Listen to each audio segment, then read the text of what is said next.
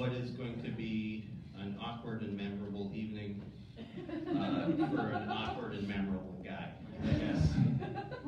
Would be there. Before we start off, are there any birthdays or other things?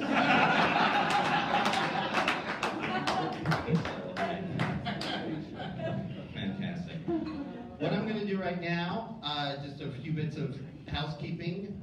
If you would like to donate for the arrangements for Brad and help Lisa Brake here, let's celebrate her. Let's celebrate her.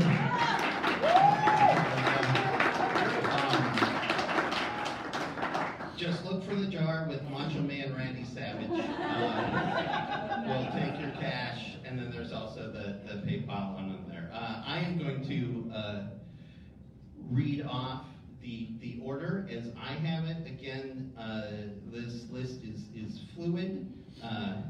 There will be. Did you already lose the pen? It's right there. Oh, okay. You got one job as the list mom. You have that list. Yeah, well, you're doing good. You're keeping an eye on the list, but I was able to just come and take it. I was watching. Okay, but yet you did nothing, and that is where we are. So, okay. If it's not a train wreck, it's not Brad Brake. So Emma Montgomery, that's me, then Carl, then Rusty, then Riggs, then Kiara, then Brad, then Shawnee, then Justin, then Derek, then Mr. Mookie, then Marianne, then second best Carl, and then Jeff Brousseau. If you're not here, or if you need to do changes, I have been assured that the list is well taken care of. There is a pen which will not get lost. We can go ahead and do that. So I'm going to put the list back, and then we're going to start this night for our guy.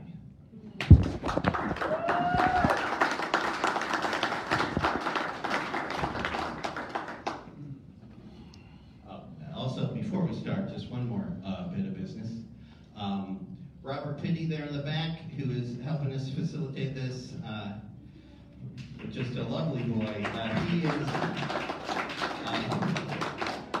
The goal is 5 to 7 minutes. He will be giving you a light at 5, just so you know. This is, of course, the heart. We're going to do what we have to say. We just have a heart out at 9. We want to make sure that everything happens that needs to happen. So it is just a tool, not a weapon, is the weapon. So here we go. Hello. My name is Emmett Montgomery. Like everybody in this room, I have had my life affected by Brad Brake. I don't think I knew him the most out of anybody in this room, or was his greatest friend, but I will say he was always kind to me. And when I started comedy, he was one of the first people that were doing comedy that actually was interested in what we were doing, and one of the first headliners we had at the show I was running with a bunch of guys. And he is also the reason why Capitol Hill Art Center had a no butthole policy.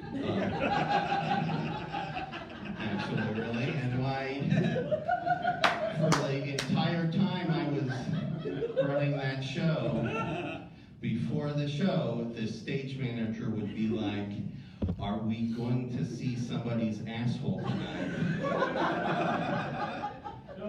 And I had to say, I don't think so.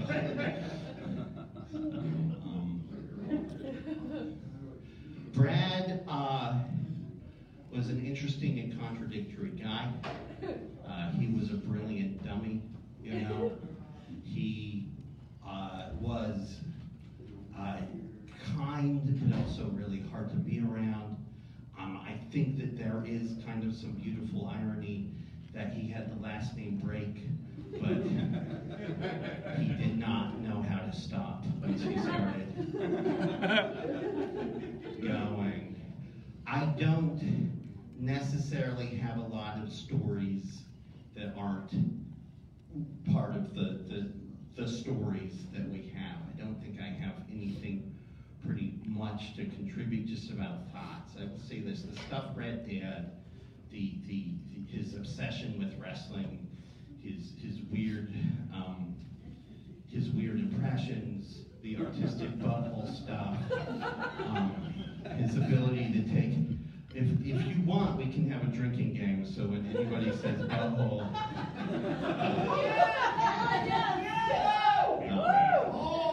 And again, another contradiction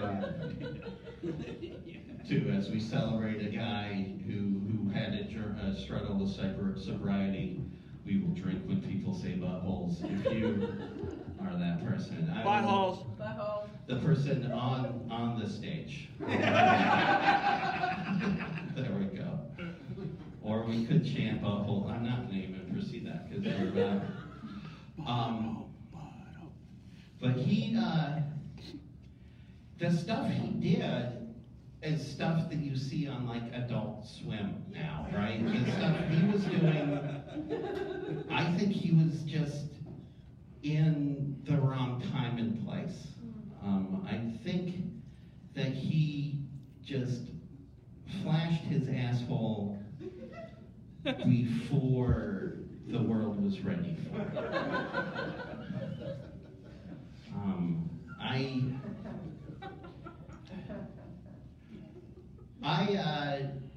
Right before the pandemic, I worked with an organization called Plymouth Housing. Is there anybody from Plymouth Housing here? Somebody in the back? Thank you for being here. It's an organization that helps with transitional housing and helps people who need a place to go to put their life together.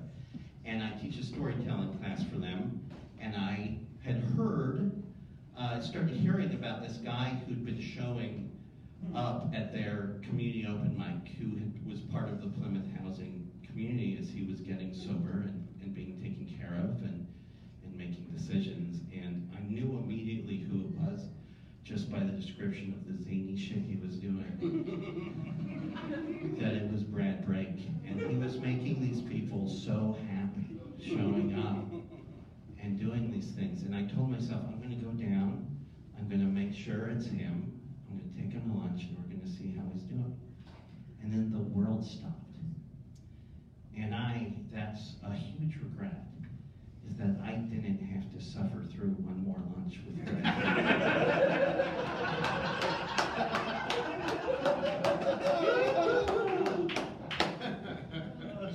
But he's just, here's the thing about Brad. He is pretty much, he's like LSD and or herpes. He will live in the bases of our spine, right? And occasionally something will happen that will cause us to have a flashback or go back to that. When people leave the planet, especially comedians and storytellers and creators and forces of chaos, the stories that they created have almost a second life. And it's kind of beautiful and haunting. And that is what's going to happen now. We are here just like a Mormon makeout party in the 90s.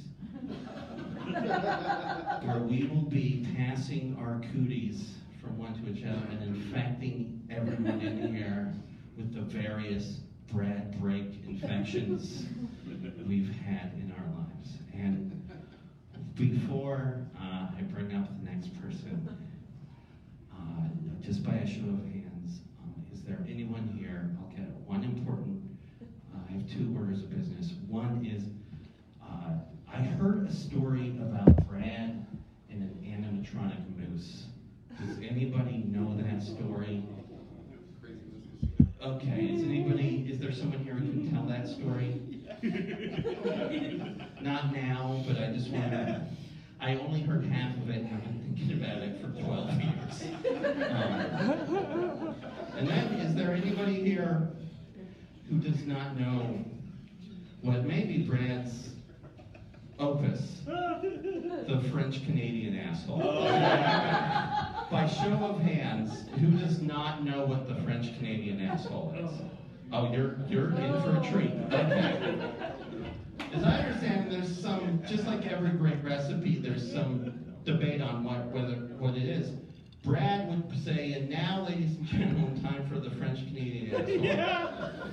And he would pull his pants down, reveal he'd been wearing a thong the whole show, turn around, slide the thong to the side, if I'm wrong, correct me, light the cigarette, I believe, and put it in his butt. And then proceed, yes, this is real, sir. And proceed to sing Alouette. And I think it's only appropriate because we're all here. Yes, No. yes. I'm not wearing a thong. I'm not wearing a thong. I'm not even wearing underwear. Okay, so. Perfect. No, but we should all, I think if we all sing his asshole's favorite song. Together, please join me. As we sing together. So, 1, 2, 3. Alouette, Jean-Pierre, Alouette, Alouette, je te demanderai, je te demanderai, je te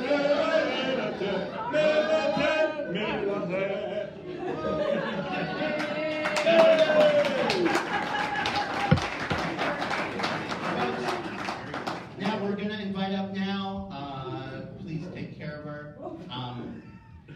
You know, Brad's sister, and for this evening, our sister, who flew here and has been doing those final arrangements for Brad. Thank you so much for being here and helping her process her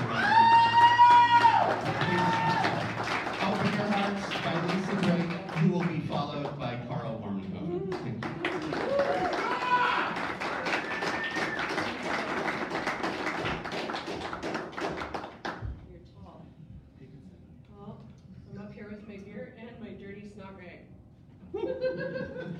Well, thank you everybody for being here tonight.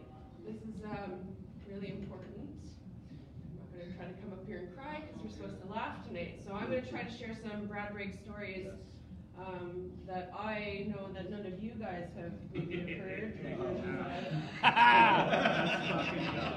One in particular was this song. Wait for it.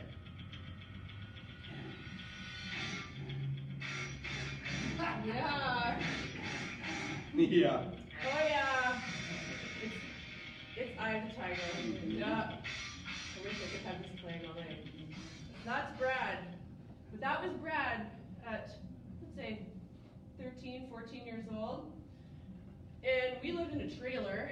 And the room was like a jail cell. It was probably about this much of the stage right here, right? It fit a bed and a little dresser that had 3 drawers. And Brad would sit on that dresser and he would put his ghetto blaster, right? Because we're in the 80s, right? Early 80s. And he would play Eye of the Tiger with that ghetto blaster pressed against his ear on full blast. Out the window. Right? Because there's a window above this little dresser, and he would put his head out that window, playing Eye of the Tiger on repeat, while our dad busted his balls, planting potatoes in the garden, while Brad watched.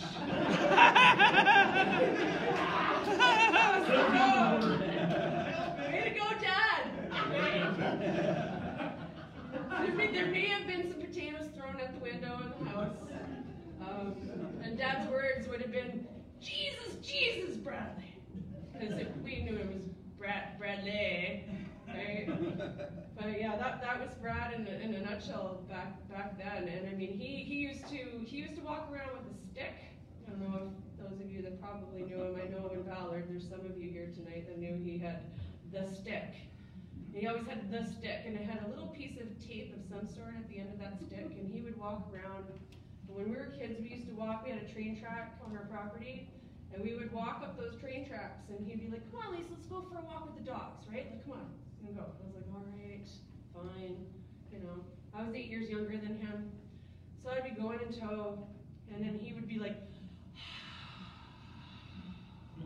right? Like, that's the audience, right? Right? And he's doing that, and I'm just looking at him like, okay, here we go. Right? He'll be like, yeah, Macho Man is wrestling tonight. What do you think about that? It's just the two of us with the dogs. And I was still awkwarded out. I didn't know what to say. I wasn't creative back then. And then he'd be, you know, he'd get carrying on, and we end up back at the house, and then all of a sudden it became a wrestling match, right? He'd do something to irritate me, and then I'd be mad at him, and then it was like, all right, we're on, right? And it was like, all right, I'm gonna pow drive you. And he'd go on the couch. I'm like, no, Bradley! And he had me up over his head, 6'4", and then, oh, he missed the couch. We landed on the coffee table. Yeah, that was Brad. Hey, Lisa, you want to go and climb some trees? We had a big, beautiful weeping willow in the backyard. And, you know, come on, let's go climb some trees. Okay, all right. You know, right.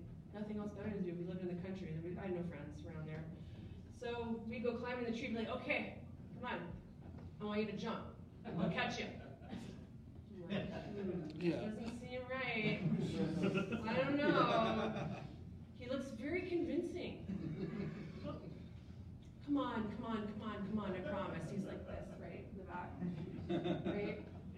So I jump, oops, and I land on the ground, and I'm running to tell Dad, and there goes Brad, down to the beach with the stick. You know. Anyway, that's about all I can think of right now. This is completely improv for me.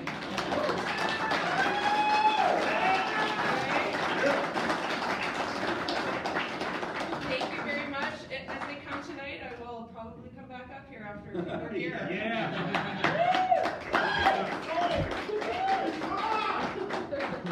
Good job.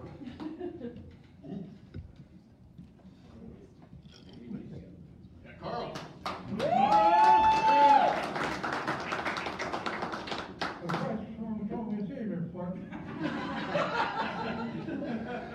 Excuse me. Thank you, Lisa, and thank you, Emmett.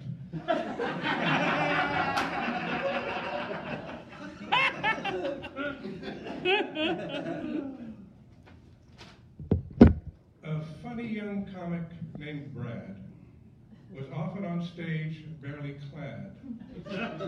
He would play a loud song, dance about in a thong, with a belly like that of my dad.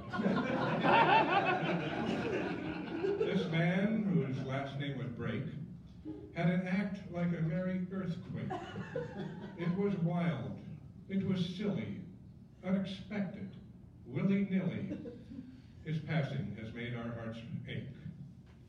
I remember him at open mic, how he'd caused the room's laughter to spike. What he did took some guts. Was that a flash of his nuts?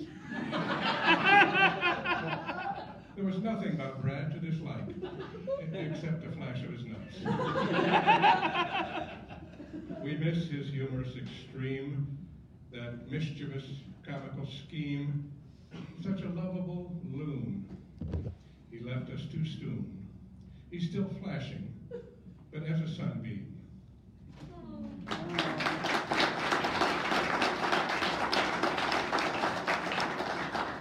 And now a man whose name describes my comedy timing, Rusty.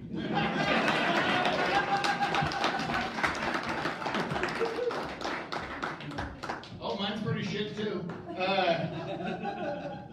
I used to get sent on the road with Brad. I think it was just to kind of protect him. I'm pretty sure I just got matched up with him to make sure he didn't get his ass kicked after the show in case he pulls his fucking balls out.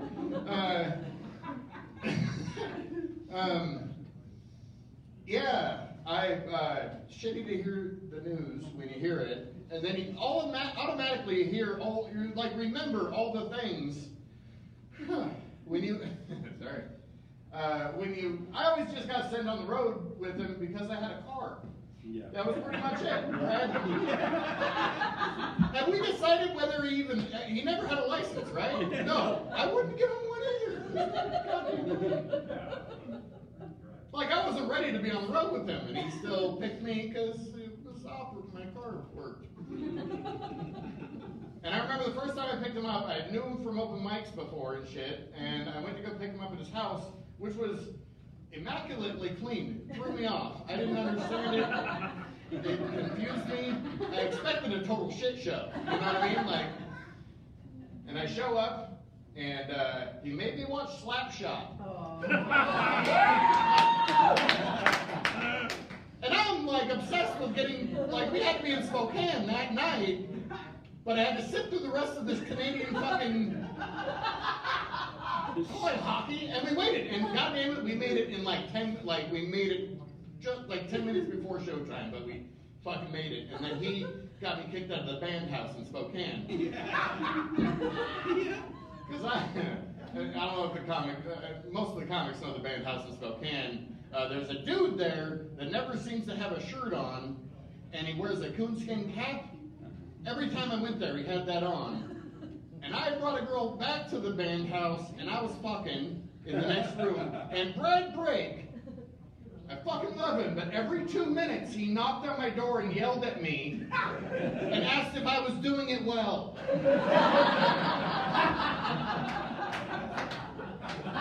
Like 8 times. It wasn't, that's why we got booted out. Another time I went with him, I think it was Medford, Oregon, I think.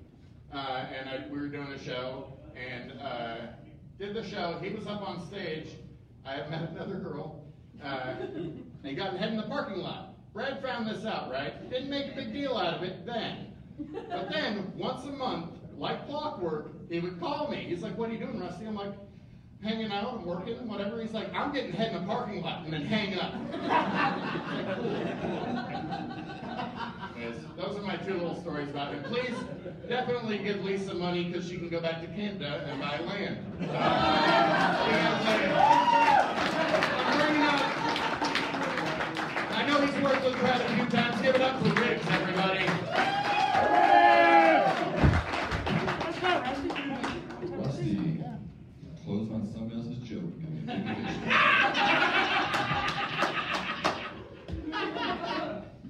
The one thing I'd like to clarify, if I'm remembering correctly, Carl and Rusty, is that Brad had 1 nut. Is that right? Of course you would know that, Rick. Always knock on that 1 nut he had, so this is what you guys know. He didn't show you the 2 nuts, just the 1 he was working with. 3 nipples, 1 nut. Right? And ironically, we watched together on a run to Montana, 2 girls, 1 cup. So, and that horse video with Ken Pinion. Like, he was all about it. Like, that was like, it just wasn't on stage that he was wacky. It was in the car so much that you would fist fight him while shifting gears. And so, like, I had a Norm Macdonald CD, and we'd listen to it, and I didn't even put the Canadian connection together. He hadn't heard it, but it was his favorite thing. And we had a 7-day run. We went down to Fox's room in Santa Cruz, all the way back up into Canada for a couple shows, and he put it on fucking repeat. And at the end of the CD, if anybody's heard it, he does this bit about hot property. And that's all Brad would say for 7 fucking days. Because he had no shame in just running a bit into the ground. Hot property. And this is the time after his wife had left him. And so it was a good time. He's crying about it most of the time. And we get down to this show in California that we're double booked with a wedding. So they move us out of the performance space into a bar, and it's terrible. Like, My friend Jimmy eats it, I eat it, Brad, he basically ate it, but pulled it out, like literally pulled it out. We all ended up. That was enough, right? That was enough that there was a girl there who was a Seattle Seahawks cheerleader, gorgeous cheerleader, with this rich Microsoft nerdy guy, that they were sailing down the coast and they happened to stop at this Northern California coastal town to catch a comedy show at a dive bar. The guy goes to the bathroom and comes out to Brad making out with his hot Seattle Seahawks cheerleader. There was no reason, right? I don't know what that guy. The show wasn't good. And honestly, the thing that sucks the most is that how much more would we have appreciated COVID had we had it when Brad was in the car with us. Brad, you gotta put your mask on. As you get tired of getting spit on, and you're sitting in the car, and he's telling you story after story, this whole half of your body would be infected with Brad. And then, so we get up to, I don't know if this is an appropriate story to tell. Tell it! I thought of this a lot. Like, first of all, I used to give Brad so much shit about his sister. Like, I met you once at a comedy show, you came down, and goddamn, Brad, your sister's hot. Like, all the time, right? Your sister's so fucking hot. It's like, for an entire time I knew it didn't matter. It's like, you don't see her for 3 years. How's your sister? Fuck you.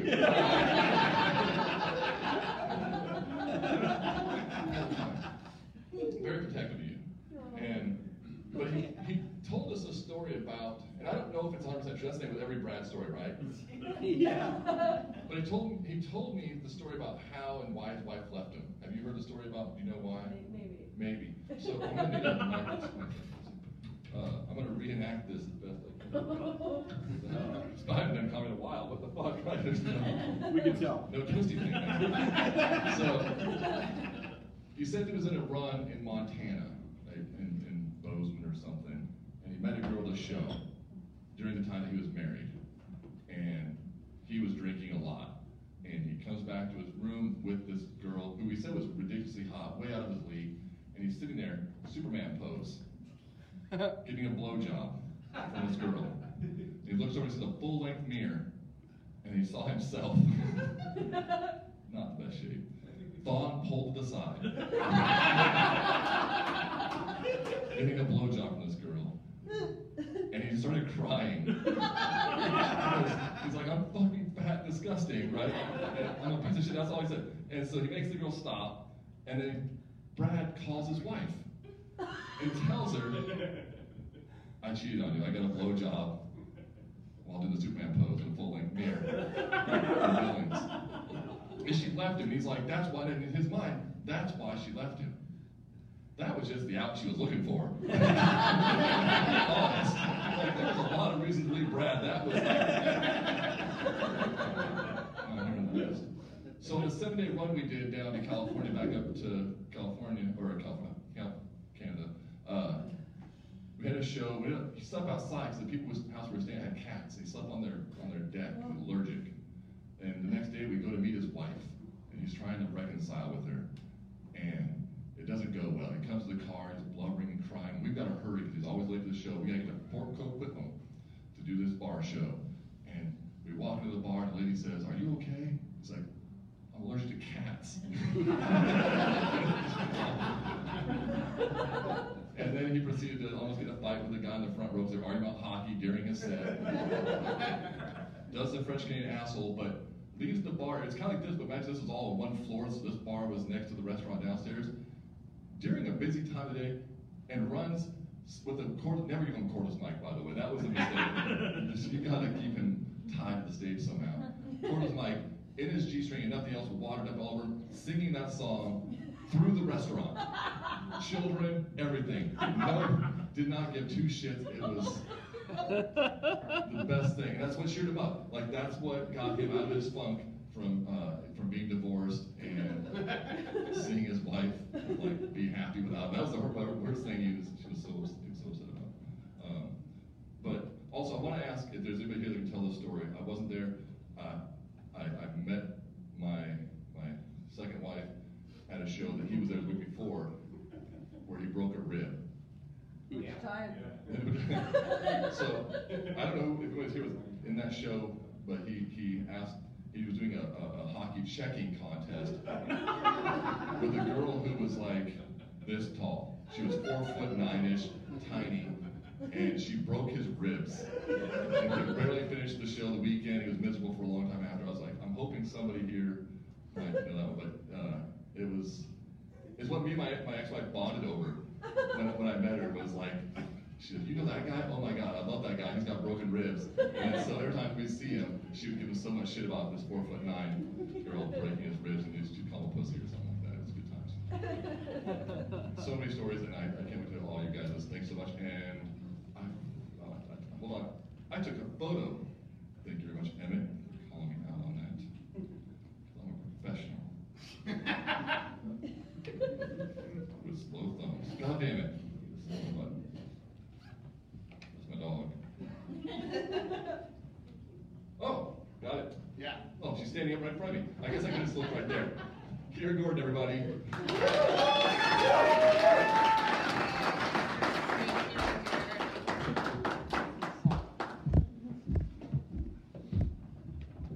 Oh my God. Okay, so I haven't been on stage in almost 4 years. And it takes fucking Brad to bring me back up on stage, so thank you, Brad. And because I'm so out of practice, I brought my cue card so I didn't forget anything. The first time that I ever met Brad, I booked him for a show. I actually didn't know Brad. I was very new at comedy. I had been given a room up in Linwood.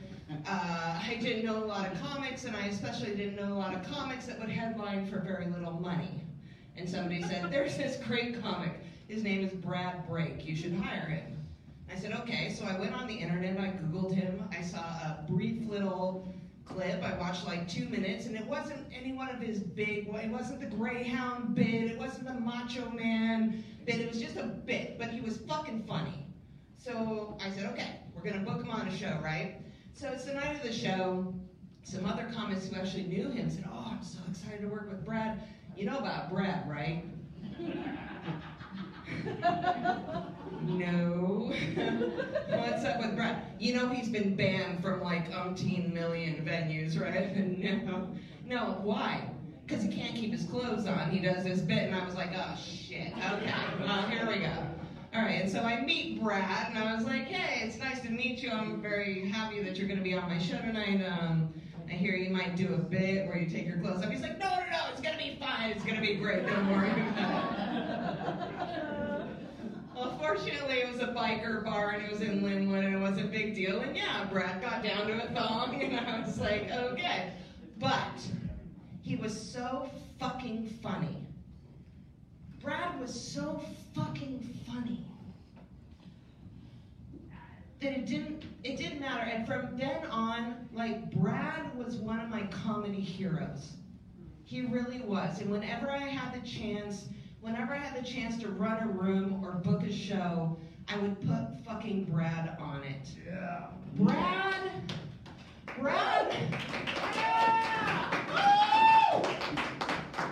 Brad literally he's one of the only comics in my entire life that has made me laugh so hard that I have fucking cried. Right? Like, grab your sides, gasping for breath, falling off your chair, fucking dying laughing. That was fucking Brad Brake, okay? And you could put him on any stage, any show, Brad was gonna kill. And he became my comedy hero. He really did. He became one of my fucking comedy heroes. And I loved him. I had a comedy podcast for a couple of years, and it was all about the art of being funny and how to make people laugh. And Brad was the second guest that I ever had on that show. The first guest, he had a lot of internet clout, and I thought that would give me followers, so I booked him, and that didn't fucking work out. But then I booked Brad.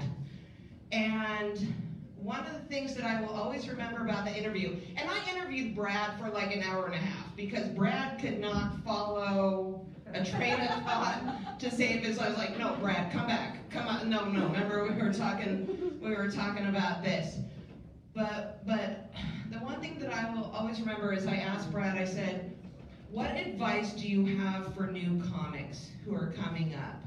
What would you tell them? And he got so serious. And he just said, I would tell them, if you believe in what you do, don't fucking stop. Don't give up. Never stop. Don't give up. If this is what you want, don't give up. And that was Brad. Brad didn't give up. He never stopped. He never fucking stopped. And I live up in Everett, which I appreciate, which nobody's ever actually probably fucking said until tonight, but I appreciate it because Brad was living up there too, and we would host this open mic every Monday night, and it's still hosted every Monday night up at Tony V's. But Brad was living up there, and so he would be there every Monday night, and I'm so thankful that for several years, I got to work with Brad basically every Monday night for years. And he rarely did new jokes. Okay? Brad wanted to make people laugh, and he knew how to make them laugh. And I watched that Hulk Hogan, Macho Man, Randy Savage bit 100 fucking times. And I laughed every fucking time.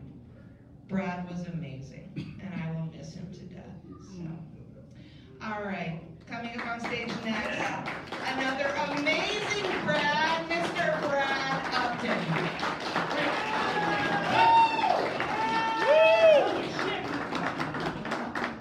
Thank you so much. I think we all have similar experiences with Brad, and Riggs mentioned just a minute ago Brad's hot sister, and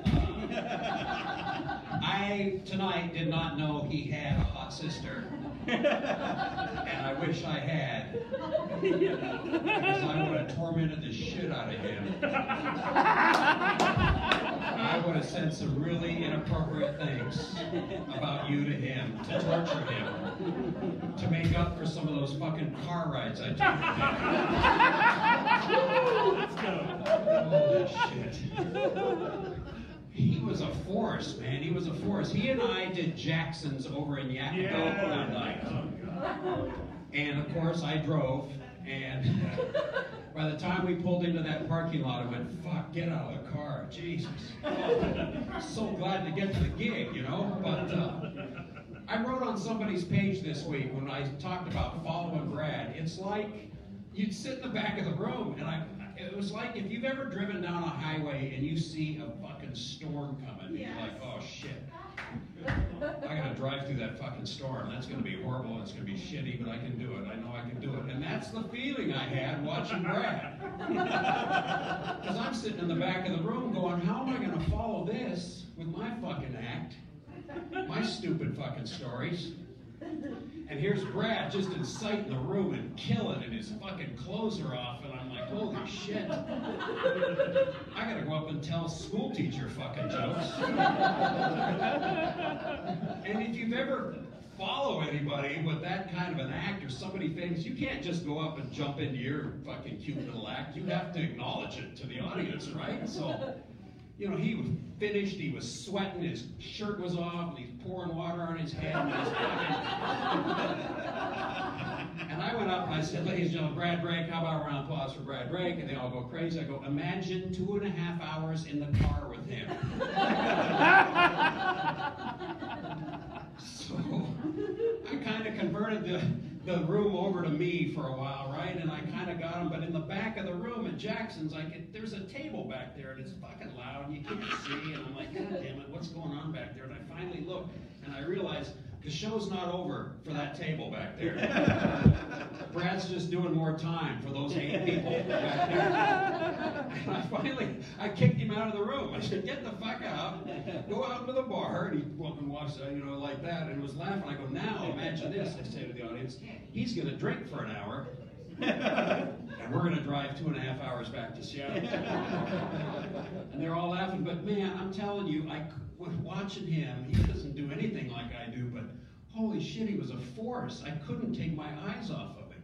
I couldn't take my fucking eyes off of him when he performed. I'm like, I could never do any of that. And I admired the shit out of him.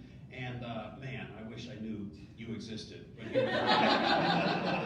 could have tormented the shit out of him because, oh man, when you got back, you're like, you loved him and you like, did I have a fun time on that trip? I think I had a fun time on that trip. But anyway, man, he was a force, and we're going to miss him. And thanks for coming out, everybody, tonight. And I think, let me look, Shani, what's the next person up? I don't know. Huh? Shanny? All right, Shanny, come on up. It's your turn.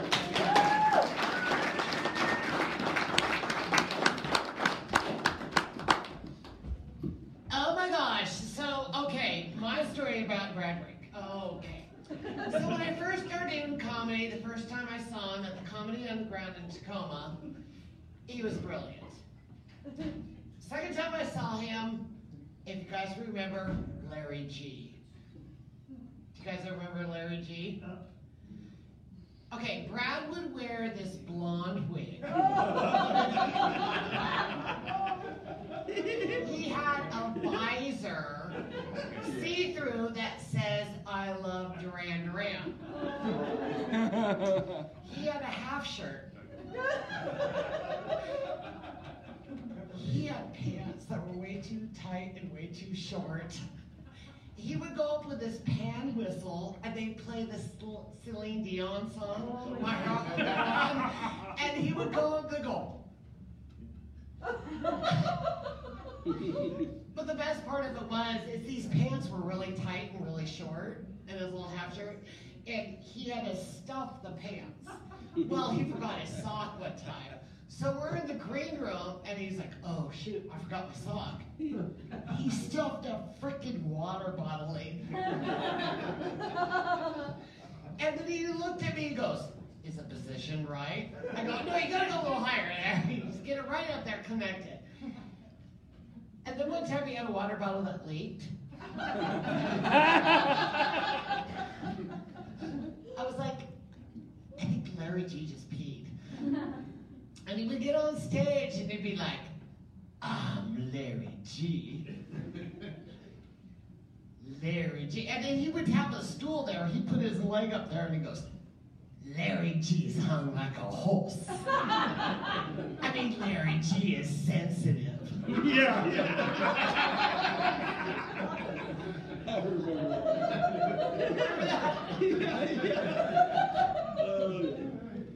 I had a really bad day at work, and I was done with dealing with children, but he goes, Larry G likes to punch little boys in the face. I mean, Larry G's sensitive. And he always ended it with, Larry G. And he would bend over, and the red thong with frickin' lace on it would come up. Call Larry G. And he would roll around the stage. Who else could do that? I mean, seriously. And then there was one time he asked me, he goes, hey, can Larry G come to your house and get a haircut? And I was like, is Larry G allergic to cats? He goes, I am very allergic to pussy. I said, well, gotta go to the salon, sorry. So, but you know, Brad was a very kind spirit. He was crazy in a very good way. He was very likable crazy. We all know that. And you know, he just pushed the boundaries and did such a good job. And it's really, it breaks my heart when I found out. But you know what? Brad, aka Larry G, Godspeed, you're still in our hearts. I love you. Yeah. Thank you.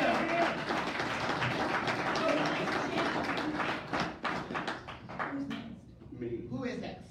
Come on up. Justin! Oh! My comedy bitch! Okay, come on. Come on,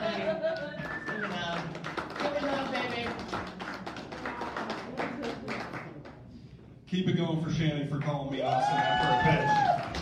All right. Leave it to Brad to bring all these fucking people out of retirement. Okay. They had a car. That's funny. Yeah, you're getting a lot of traction tonight. It's funny. I went on the road a lot with Brad, and I can say this is a bigger crowd than we ever had.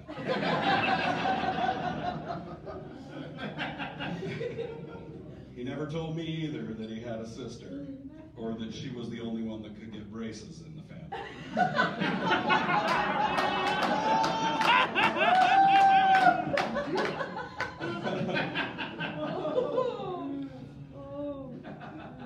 Now we got to see Rusty again on the comedy stage. Fuck. Was that stories about Brad, or the only other 2 times you got laid?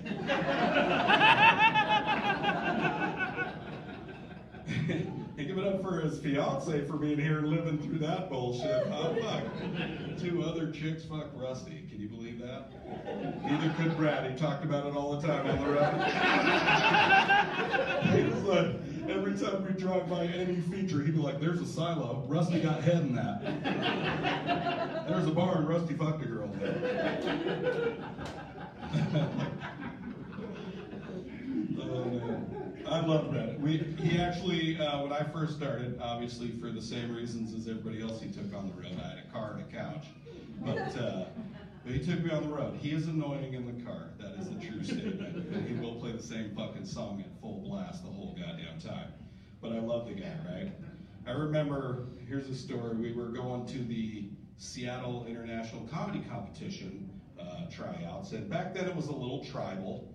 Right? Like you had the guys from Laughs, and then you had the guys from the Comedy Underground. The guys from Tacoma, we'd drive up to the Underground, because who wants to go fucking 20 minutes more after you've driven for 40 fucking minutes, right? So it was a little tribal back then, right? Everybody remember Terry from Laughs? Yeah. Yeah, Giggles, whatever. Yeah. You remember, of course you do. So we're at the tryouts or whatever, and we're fucking hanging out, and Terry walks by and he's talking to somebody, and he goes, "Hey, you gonna do some of my jokes?" And I was like, "No, he wants to be funny." Terry ran over to Brad Brake, who was sitting right next to me, and goes, "You fucking say that again, I'm gonna kick you Comedy Underground, no talents out of here. You fucking hear me?" Brad said nothing. He just looked at him. And then when Terry walked away, he looked at me, and I was like, "Why didn't you just tell him it was me?" And he goes, "You know, Comedy Underground, no talent spells cunt." I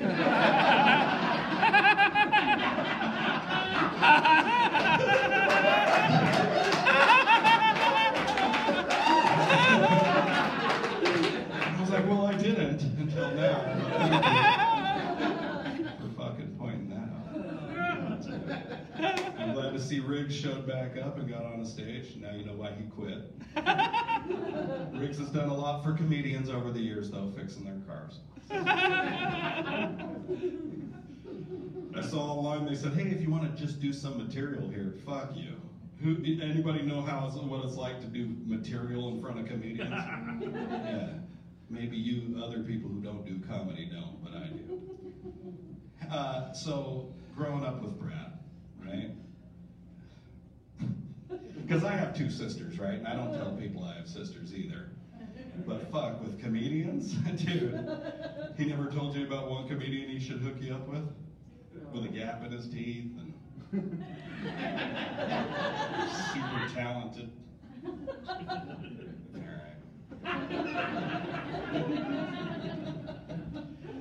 I mean, everybody's talked about all of Brad's stuff, and you know, I mean, once you've said it, it's covered, because like Kira said, he didn't write new shit, right? So, I mean, he would ride a fucking wrestler out until that guy retired.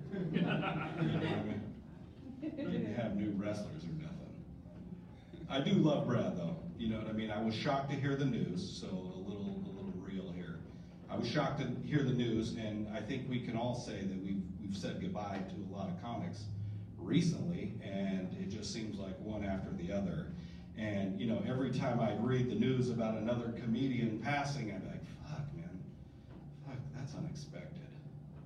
And then I read about Brad dying, and I was like, that wasn't expected. You know, if there's one person you thought was gonna go early and burn the light, that's fucking Brad. You know what I mean? Gone. That guy was so crazy. We were in, I don't even remember, somewhere Kennewick, somewhere over in Eastern Washington at one of those stellar gigs that keep your name out there. And we were in a shit hotel, and like, there was some girl who came back from the show because Brad was doing his Brad thing and just keeping the party going. And then he lost his shit on her because she talked about finding somebody dead. And if anybody has seen Brad lose his shit, yeah, it's something to behold. Like, I'd never seen him go from so crazy, fun time, good Brad to, you're fucking crazy! Get out of my house! I'm the headliner! Go back, or I'm the headliner! I'm like, oh, he better get the fuck out of here now. Brad's losing his shit. So, you've seen him go crazy? Oh, yeah, a million times. I feel like it was pleasant then, because Brad turns into a crazo. If you've never seen that part of Brad, you're missing something good, okay? All right, I'm gonna bring up our next guy, Derek Sheen here.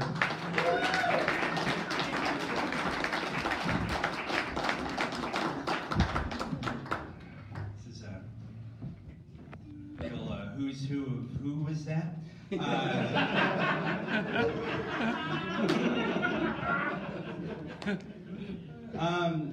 Like, I'll be quite honest. First off, I'm so sorry for your loss, and I know that friends of Brad's also incredibly difficult.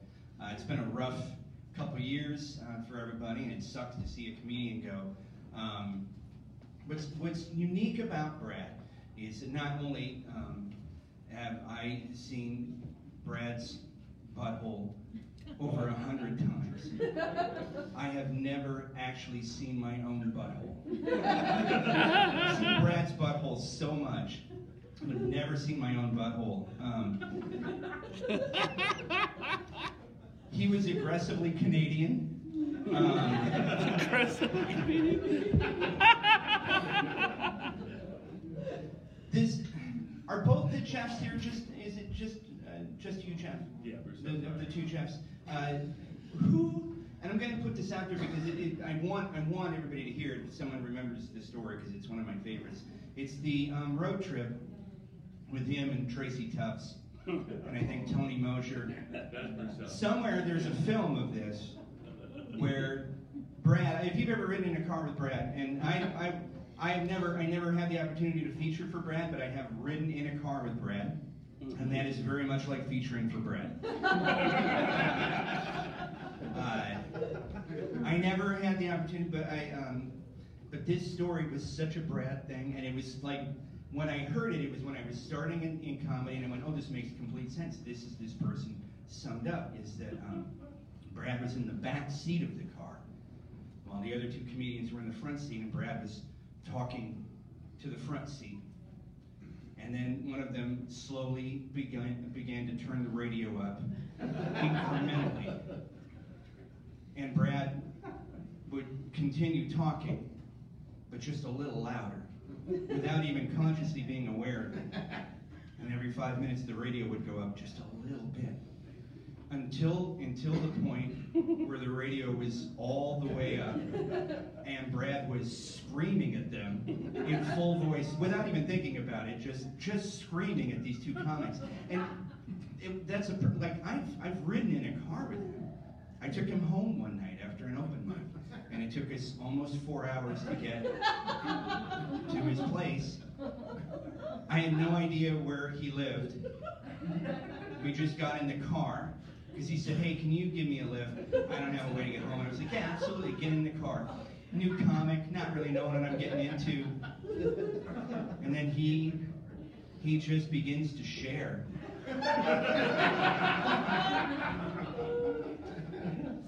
and occasionally I'll go, where are we going? And he would just go, take a left up there, take a left. And we take a left, and then we just go. And I'd be like, where to next? And he's like, hold on, sorry. Anyways, so I come home, right? And I say, oh, take a right up here.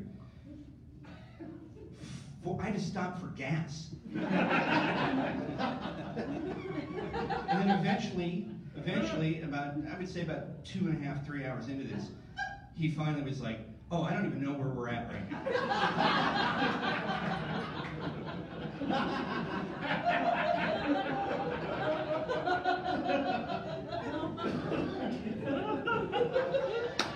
And by the way, I dodged a lot of bullets in stand-up. One of them, there was nothing better than going to an open mic and looking at a comic would look at the list and then see their name after Brad's every time. Just go, oh God damn it!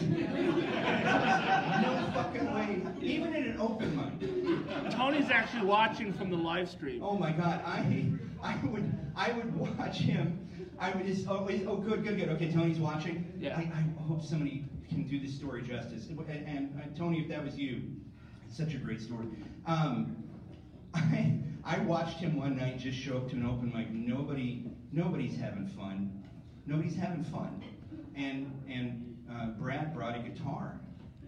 And then went on stage with that guitar. Nobody knew what was going to happen. Is he going to play songs? And then he spent the next 2.5 minutes destroying that guitar.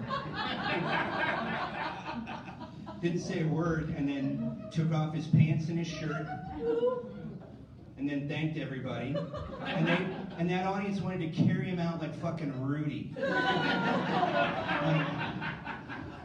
I've watched him do so many crazy things. And the beautiful thing is, it's a metric, but I've never seen anyone not have fun watching him.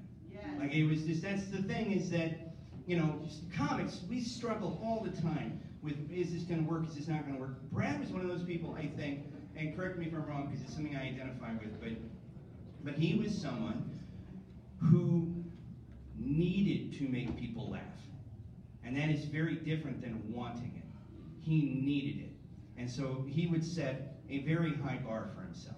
And if he didn't reach that bar, it was ball out.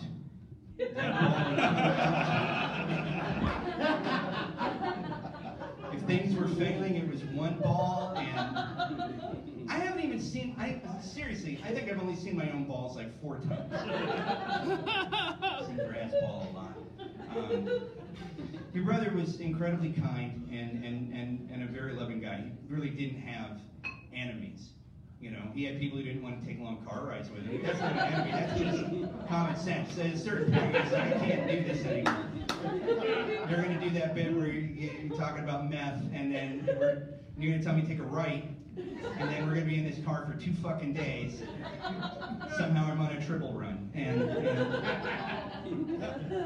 he was well liked, he was well loved. He was genuinely, from all the way deep down in his marrow, a funny person. And he had a lot of hard times. What comic doesn't? But I'll tell you, the thing is, if he knew all these people were together just talking about his ball and his butthole, it would bring him so much fucking joy. He would be so happy. Hey, what a cool dude, man. We could all be so lucky to have this many friends and this many neighbors. Hey, don't forget there is a donation jar. Taking care of final expenses, very expensive. As somebody who's done it 4 times in the last 2 years, it's really expensive. So put some money in that jar, please help out. Is Mr. Mookie here? All right, I only concentrated on Mr. Mookie. I was only thinking about Mr. Mookie. I haven't seen Mr. Mookie in so long. Who is next? Marianne Riley, please put your hands together.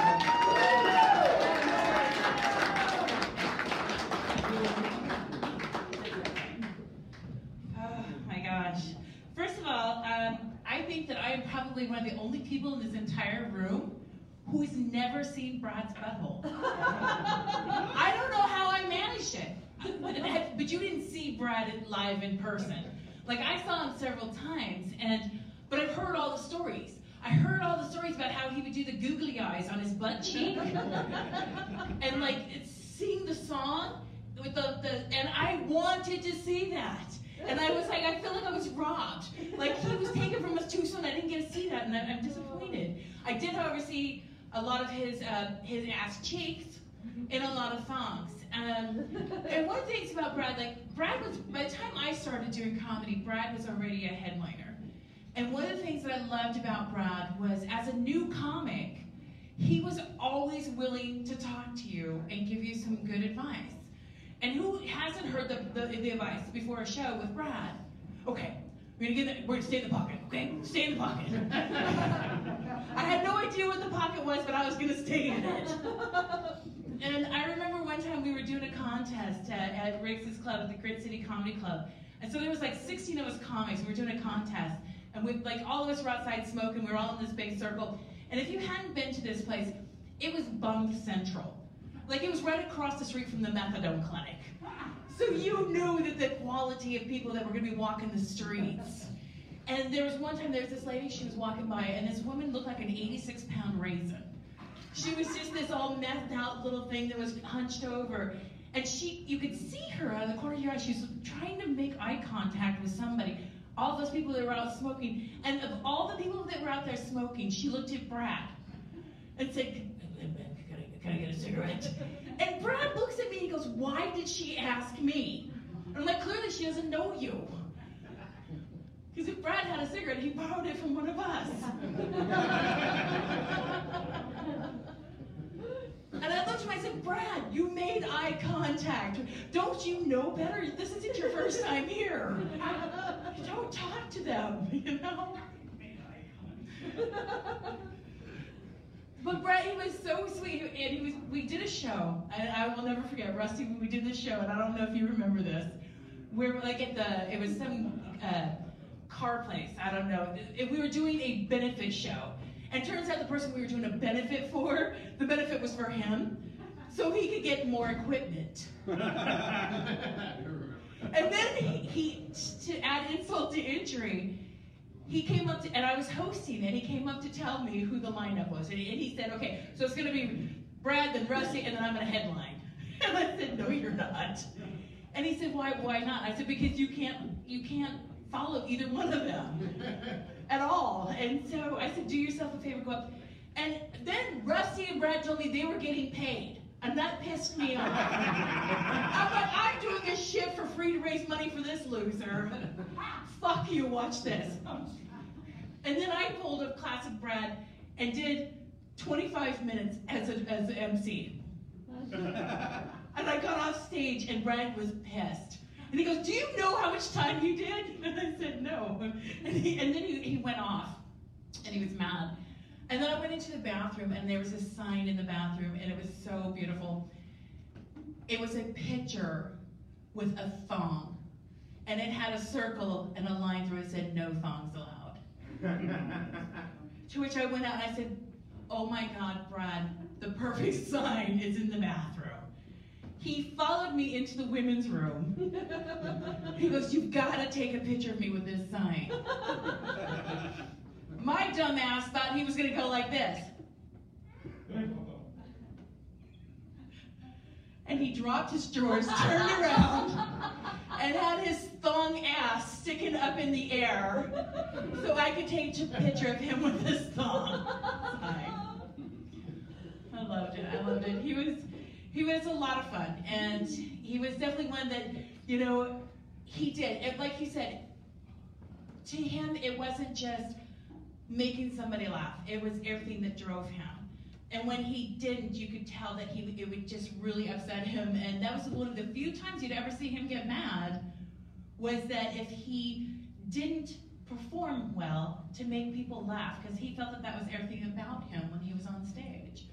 But he was so inspirational for a lot of us people when we first started, that he showed us that those barriers that we inherently thought in our mind we had, that he showed us there wasn't any barriers. That when you were on stage, it was about leaving it all on that stage and making the audience forget about all their troubles for while they're watching you.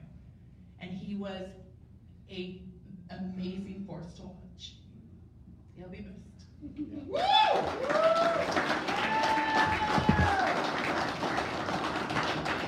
right, our next person comes up, Carl Reynolds. I hope I got the name right. Carl?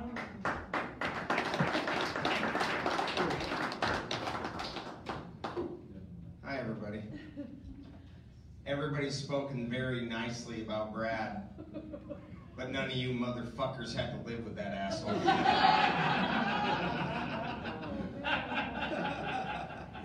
When I met Brad, he was in Everett, the shithole of the earth, and it didn't treat him well.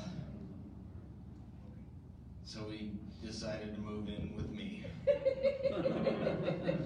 Nobody invited him.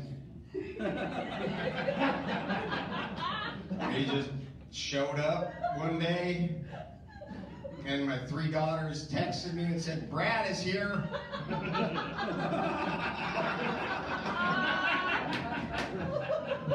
He came in and shaved half his beard.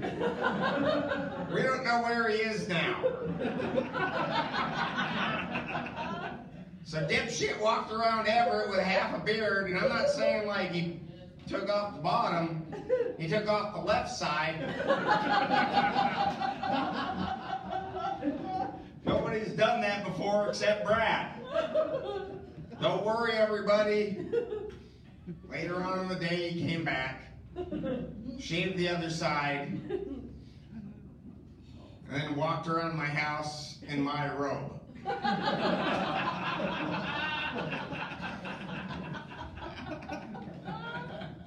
He was a guy that couldn't not be a stand-up comic. At that time, he had a job at McDonald's, and I woke up one morning at 6:30 to go to a real job, and I said, "Hey, Brad, what's going on?" And he said, "What are you doing?" Because he wasn't asleep yet. And I said, "I'm going to work." And he looked at me and said, "How do you do that?" I said, "Brad, you just got to go there." I didn't even get an egg McMuffin out of that motherfucker. But I was at a show with Brad, and he did his Greyhound bit, and I was in the back with a guy that nearly shit his pants. And I remember asking Brad, I said, "Hey, bud, this dude nearly shit himself." And he said, "That's what I'm up there for." I love that guy. I fucking love that guy. Yes. He was nothing but funny. And it sucks he's gone. I'm glad that I get to meet you tonight, Lisa. We did a bunch of shit while he was being a fuckhead. But he never once stopped being a fucking comic. I don't know why the fuck he shaved only half his face. It was like fucking perfect too. My daughters took pictures. They were frightened. A strange man came into their house and just shaved his fucking face. They knew who he was. He was there for a while. They called him Uncle Brad. I think the uncle meant psycho. And I remember after that, we went to a thing, and there was a like street fair. I wasn't expecting to have him there, but I had my whole family there. Brad was there wearing my clothing.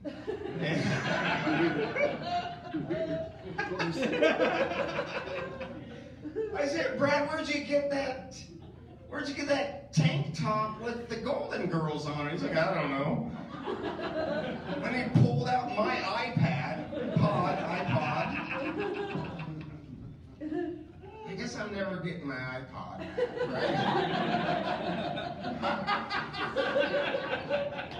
It had like 300 songs on it. Well, you'd think that would be enough, but I remember one night, my wife and I went to a Mariners game, and we had a great time. And came back to our house about 11 o'clock, and on the couch was Brad. Not sure how he got in.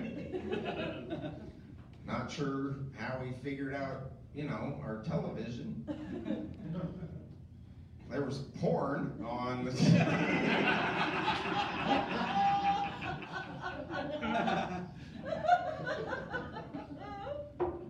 It was good. It was good porn. It was It got my wife hot. I mean, she's like, when is Brad leaving? I'm like, it's fine. He couldn't figure out real life. Who the fuck can? Who fucking can? The guy was pure. The guy was amazing.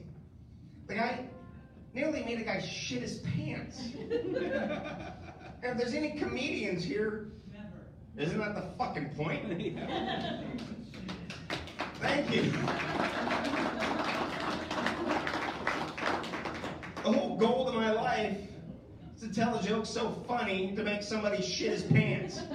You know, ruin his life in front of all these strangers. Brad could do it. Brad was amazing. Brad was a good friend. When I was friends with him, I was going through a divorce. And that meant I needed to kick that motherfucker out of my house, otherwise I was gonna have to pay a lot of money. And he did. Even though it meant the shit to his life. I wanted him to do good. I didn't expect this. I expected him to do well. The man was fucking hilarious. He was more than funny. He was a great friend, and he was one of the best people I've ever met. And yeah, he's a fucking lunatic. Yeah. Pissed on my floor more than once. I can't say that I saw his anus as much as the rest of you fucking fags, but I mean, I miss him. I miss not having him. I miss the world not having him. And I hate being so fucking sad. But that guy wouldn't want us to be sad. He wanted us to whip our dicks out, show our anuses to everybody. Because he was pure, he was awesome. Fucking rad. Wore a stupid little fucking Little Rascals hat all the time. He photobombed my parents on their anniversary.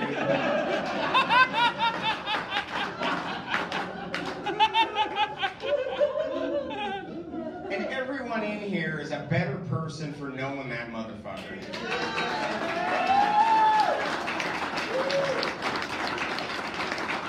So if any of you have drinks, raise them to Brad for fucking ever, because that guy was awesome. Let's go.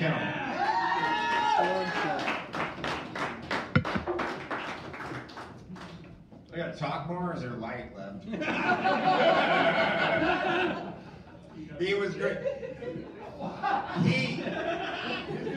Oh my God, the amount of times that he just showed up to my house with no pants on, and he just, come on in, Brad. And the love that he had for wrestling and stuff. Fucking grow up, man. I miss that guy. Look, I don't have anything else to say, but everybody loves Brad, and I'm so glad that there's this much people. Lisa, I'd love to talk to you later. Lisa's coming up next. It's some financial stuff we gotta work out. Some broken windows in a stolen car. It's no big deal. You can still handle that, right? Lisa, you're coming up right now. Yeah. Come on, sweetie.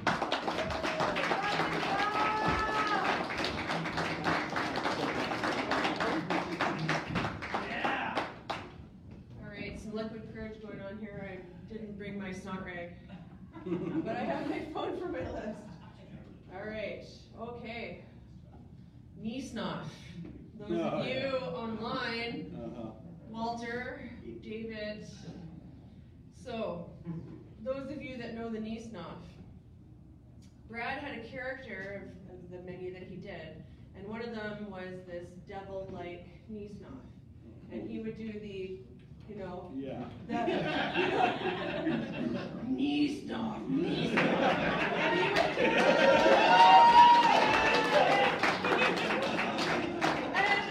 I don't even know really where that came about. I think it was a combination of like all the scary movies that he used to tie me to the chair with scarves when he babysat me, and we watched, like, not even a joke, like he really did. I remember a purple scarf in particular. But he tied me to the chair. It was like, we're gonna have so much fun when Dad goes to the bar. Yes, we're gonna have chips. We're gonna watch Jaws, and we're gonna watch, you know, Piranhas and Pumpkinhead, and all the Freddy Krueger movies. And to this day, I have nightmares. But yeah, so Niesnoff, that was actually partly Exorcist, you know, where she does the uncut version, where she comes down the stairs like a spider. That was part of it. Yeah, but anyway, so I digress. There was this one year I was living in Eastern Canada, because I live in Western Canada now, because that makes a big difference. And so Brad met up with us, and it was his big buddy Walter, I remember, was driving the car, and it was a car, it felt like, at least at that era, was very similar to the Cheech and Chong, you know, with the dangly thing. He didn't have the dangly things, but it felt like that, you know. And I remember being in the back seat, because of course Brad was in the front passenger seat, because clearly he wasn't driving. And Walter was driving, and I don't know whether it was David or Troy or somebody else that was with us in the car, and we did this 12-hour drive, smoking weed. Like, it was like the Cheech and Chong vehicle. It was like smoke was coming out the windows. And like, I feel like, you know, I've got some lung problems from that trip. So we get home, and we had this running joke, because we have like this thing back home that is like KFC out here. That's like Kentucky Fried Chicken or whatever. Maybe they don't even have that in the States. I don't know. Do they? They do, Okay. yeah. Anyways, it's called, there's a place called Dixie Lee. But then there's this really, you know, like B-level of Gaspé Lee, and those of you that are watching from the Gaspé Coast know what I'm talking about. So Brad was like all set on stopping at Gaspé Lee. I mean, I like Dixie Lee better, but Brad wanted to stop there. There's like one picnic table outside. So we order our Gaspé Lee. We're like 20 minutes from home. So we get our Gaspé Lee. We're all like stoned and wanting to eat our fried chicken. So we get outside, and Brad decides he wants to do his Niesnoff impression. So he gets up where we're eating, standing on the picnic table in between our plates of food, and he starts doing the Niesnoff, because we're all stoned as shit, right? And he's going, Niesnoff, Niesnoff. And these two elderly French people leave the Gaspé Lee, and they come out, and he's going Niesnoff, like I swear they were going to call 911. Like, it was traumatizing, but like, that's the imprint I have of Brad in my brain. So that was one of the things I wanted to share. The other thing, I don't know if he ever did like the Cheech and Chong, you know, renditions to you guys, but that was we rented videos, you know, VHS videos from the local store. They're a big selection, because, you know, there was like 150 people that lived in our area. So we had like this place called Caddy Low, right? And so we would get like, what do you want to rent this weekend? Cheech and Chong Up in Smoke. I wonder if it's in. I wonder if they returned it. Right? Like, oh, do they have it? Because there's only one copy. And then we would bring it home, and we would sit there, and Brad and I, even to like the Wednesday before he passed away, we're doing this shit back and forth of like, hey man, I wasn't looking at his neck. Strawberry's not here. You know? And we would do these renditions of Up in Smoke like no tomorrow, and nobody ever recognized, you know, the humor back and forth. And Damon, who couldn't be here tonight, you know, said something pretty special to me last week, you know, or a couple weeks ago when all of this kind of came about. And he said, you know, when I met you like 10 years ago, I think I met Damon. I came down here and I was staying on Brad's couch when he did have an apartment of his own, you know, paid rent. And, you know, I would come down and stay with him, and Damon, I met Damon, who's like, you know, a brother from another mother. And Damon said, you know, you and your brother, so very different, right? Very different. But you guys would get together and you would have this like interlocking parallel personality, and you would just be speaking your own like Cheech and Chong language, and nobody could understand what you guys are saying. You know, you'd be like, hey man, I was looking at his neck. Yeah, hey man, I pick up strawberries. Work your way up to those goddamn bananas. When, boy? When are you going to get your act together? You know, and that was a little bit of our dad, because he kind of sounded like that too. So maybe that's why we identified with it, right? You know, Jesus, Bradley. Jesus, Bradley. Anyway, these are just things that are coming to my head, and I'm going to leave it to the next comic, who I don't know. Who's up next? Simon. All right. Simon.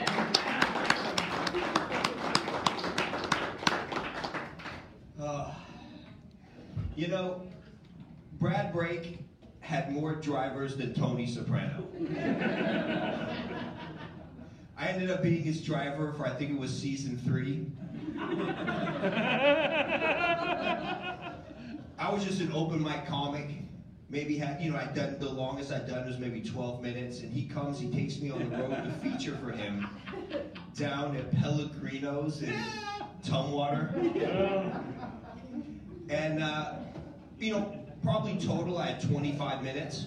You know, those days where you had 25 and you have to stretch it to 30 and you're like sweating balls, but it was great. We went down, we had so much fun, and then they booked me back, and the next thing you know, boom, I was making money doing comedy on the road with Brad Brake, and he took me to places like Ellensburg and Yakima and Cle Elum, and you have to understand, like, Jewish boys don't go there. That's not a thing we do. Like, I had never even fathomed what a fuck a Cle Elum was. We don't Cle Elum much. We don't. We stay in the cities where we got street lights and we're safe, you know. We don't go out those fucking places. But yeah, he took me on the road, and I owe a lot to him because he showed me how to wrangle a hostile crowd, right?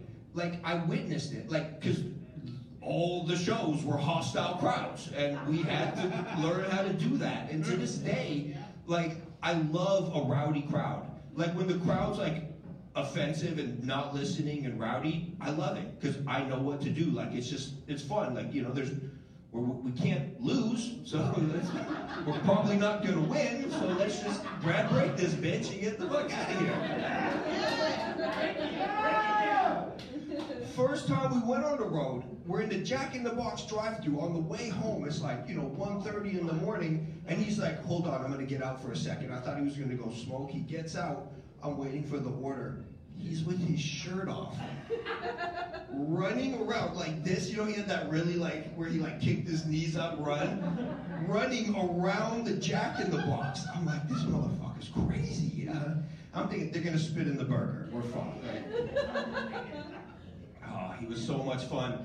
The pep talks before the show was one thing I always remember. Okay, we're on in 10. All right, come on, pep talk. And then he'd start doing the Al Pacino, comedy is a game of inches. We're gonna fight for every inch. But it worked, it was fun, When you used to go to Tibbs's room, they would have a prayer circle and Brad would do the pep talk. Those were good times. Yeah, Brad is living proof that you don't have to dress good, look good, or smell good to get pussy. He is the patron saint of the unsexed. Because he did it. I was like, damn, Brad, she's pretty. How the fuck did you do that? It shows you that we all want to laugh and how much fun people want. And he would always get these pretty women that wanted to hook up with him, like Seahawks cheerleaders. What the fuck, Brad? That's okay. I don't think it gets higher. I don't think it's cheerleader, playmate, done. That's it. You reached it.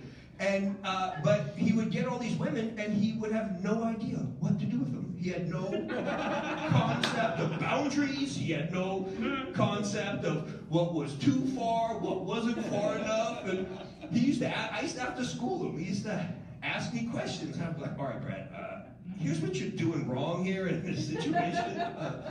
See, she has feelings, you see, and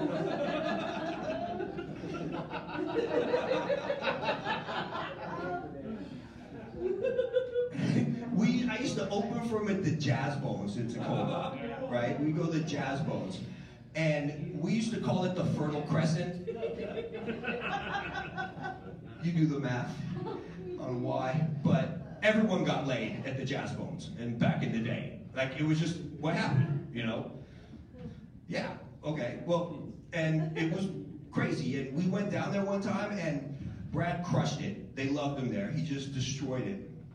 This beautiful woman and him start making out. This really pretty lady making out, and he then decides he would get in these like fervors of like energy, right? He keeps going. He decides, well, I'm gonna make out with this next woman who she's not thin. She's not fat, but she's not thin. And she's wearing a West Coast Chopper t-shirt that says Chopper.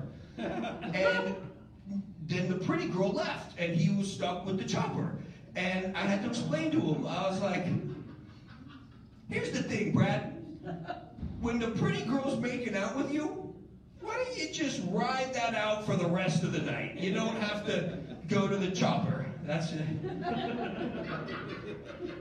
But for the rest of our friendship, whenever we'd be like, hey, you gonna get a Chopper tonight, Brad? It was just like the reoccurring joke. Like, don't do the Chopper, Brad. Stay off the Chopper. And then we'd be like, get to the Chopper. And I'll end on this. He was so scared that I was gonna screw you. The whole friendship. No, he was legitimately scared. He was like, yeah, you know, he said that? He was legitimately scared that, like, he had to build a protective Mexico border fence around you when you were in my presence. He was so frightened. And I'm like, Brad, I'm not going to screw your sister, dude. Don't worry about it. She's going to be at the show, and I don't think it's cool that you're going to screw... I'm not going to screw your sister, Brad. He was so frightened that I was going to screw his sister. But hey, now that he's out of the way, I'm bringing up John Slayton.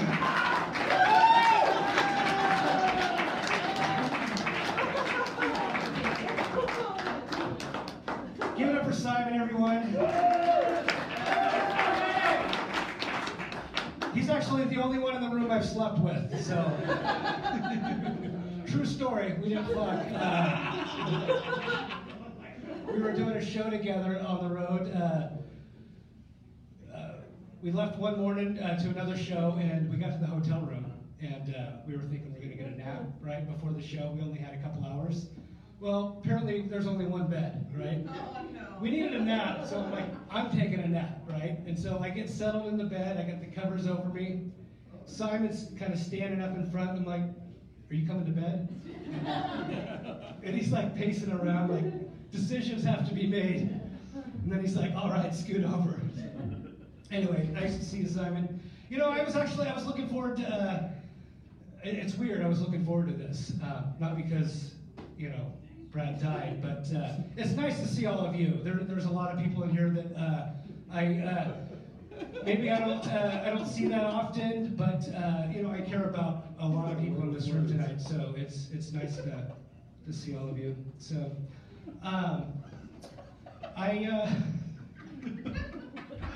what is it, Justin? Are you upset we didn't sleep together? No, it's your way with words. You're killing it, for sure. Thank you. But, yeah, when I heard Brad died, my first thought was like, wow, he was still alive, right? Because it had been a couple of years that I hadn't seen him, and people were always asking, have you heard of Brad, you know, anything from Brad Brake? And I haven't heard from him in a while. And actually, the last time I saw Brad, I was kind of upset with him. It was a driving situation, right? And, he called me up, it was like a Tuesday, and he's like, hey, can you feature for me tonight in Tacoma? And I'm like, okay, you must be talking about Jazz Bones. And I'm like, fuck, I don't want to be on the road that long with Brad. Right? It's like, I just know, like, and I'm like, all right, I'll do it. And we lived pretty close at the time, so I picked him up. We went and we did the show at Jazz Bones, and then afterwards, and I piss a lot. That's something I do. I'm always mapping out where I'm going to stop. That's just the thing I do. And so we left Tacoma, and then we're driving to Bothell.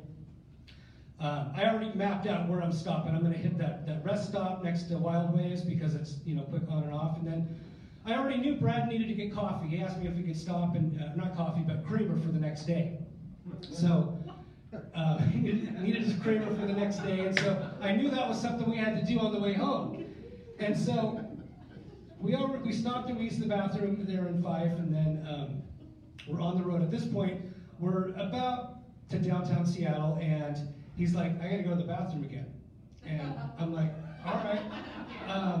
And in my mind, I'm like, okay, let's try to make this one stop. Let's stop where we can get you some creamer and use the bathroom, right? And so as I'm trying to think about where's like a Safeway we could hit or something, we get a little bit further and he's like, too late.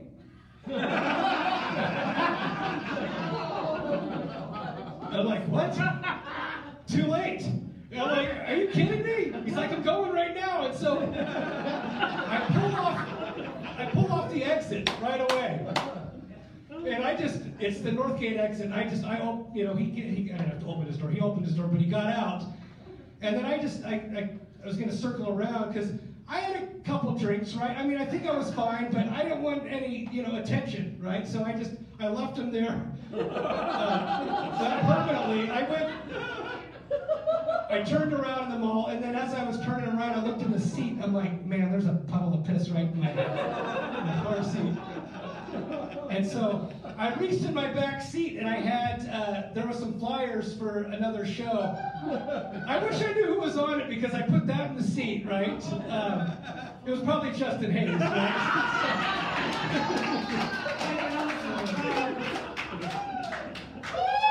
And the thing is I didn't even really give Brad a hard time about it, because I knew, I felt like, well, I mean, if he has a situation, I don't want to embarrass him about it, but we pulled up to the Safeway to get the creamer, and I'm like, he doesn't really acknowledge that he's going to clean it up or anything, and so I went inside and I bought some Lysol wipes, and he got back to the car. I'm like, here you go. He's like, what do you want me to do with that? I'm like, well, if you could clean up your piss. And that's where the fight kind of started. He was half-assing it, right? It's like, I was like, come on, I'll put some muscle into it. Yeah, I love the guy. I want to tell, a lot of people were talking about how Brad always did a lot of the same material, but I'd say one of the times he made me laugh the most, it was something I've never seen him do on stage. We were another situation. This was before the pissing in my car situation. He needed a ride, and again, I'm like, I don't know what I'm signing up for, right? And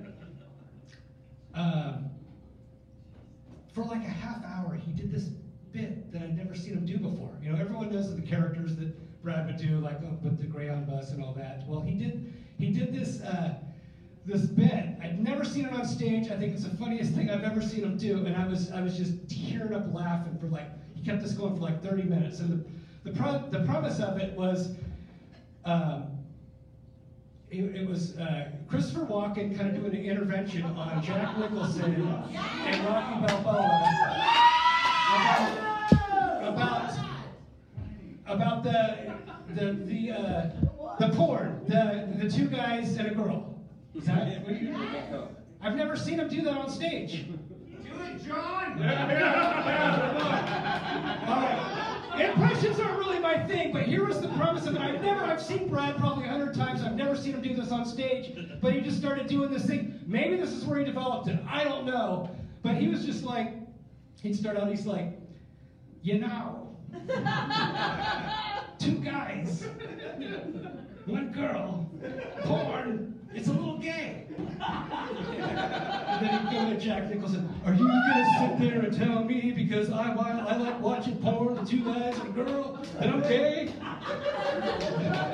I'm just saying, too much sausage, not enough vagina. You know, sometimes Adrian and I, we like watching a little porn. I don't know if it's gay or not, but Polly may think it's gay, but I think it's okay. And he kept this going for like a half hour in the car, just jumping from one character to the next. And then at one point he threw Matthew McConaughey in. He's like, gay, straight, all right.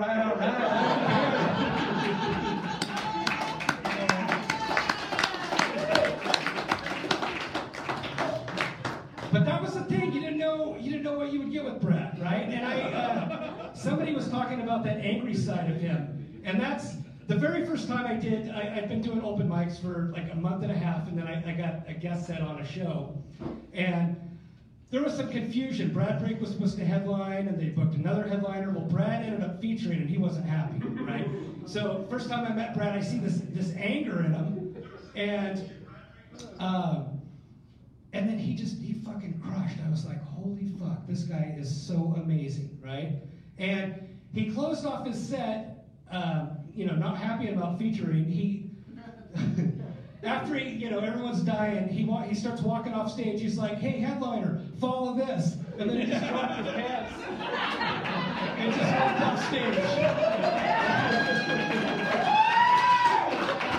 I was like, that was the greatest thing ever. Anyway, again, sorry for your loss. Glad I got to meet you. So good. Anyway, I'm going to bring up the next comedian here. So, anyway, good to see all of you, and I hope we can do this again sometime. All right. Okay, next up, come to the stage, welcome Jesse Thayer.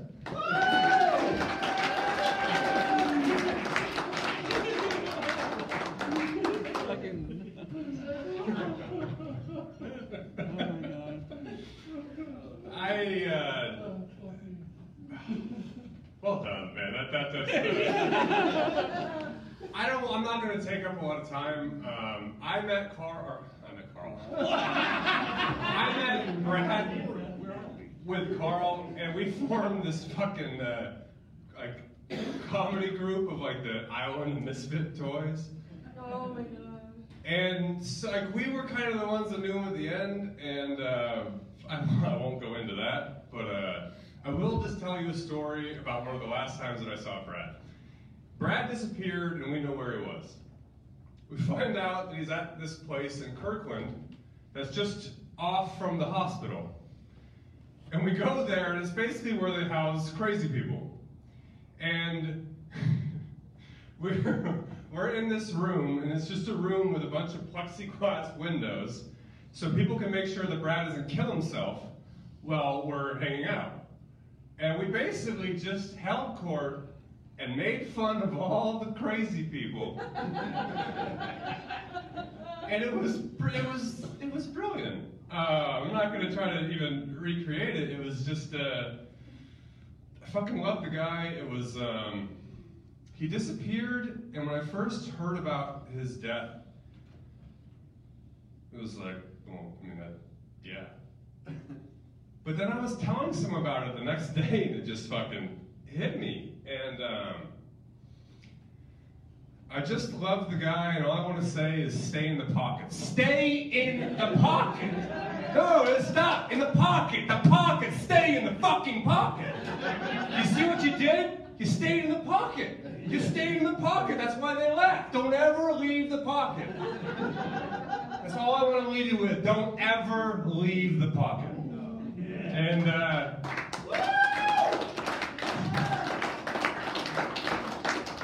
when I die, I just want to wrap this 20-inch python around your head. And I just, fuck, man. I mean, I know we all loved the guy. It was too much. And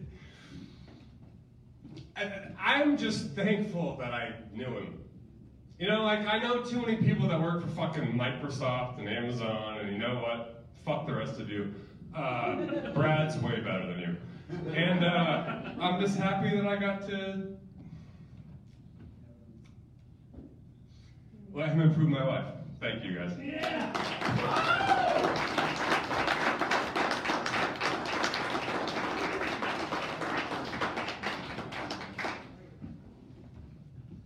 Folks, we have one more person on the list. You could still sign up here, but we do have this space. The place closed down at 9.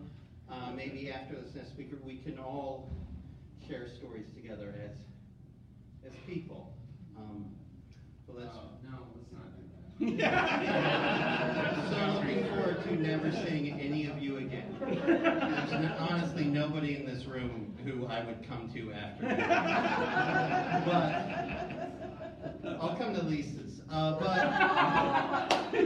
for our final name on the list, Corinna, everybody.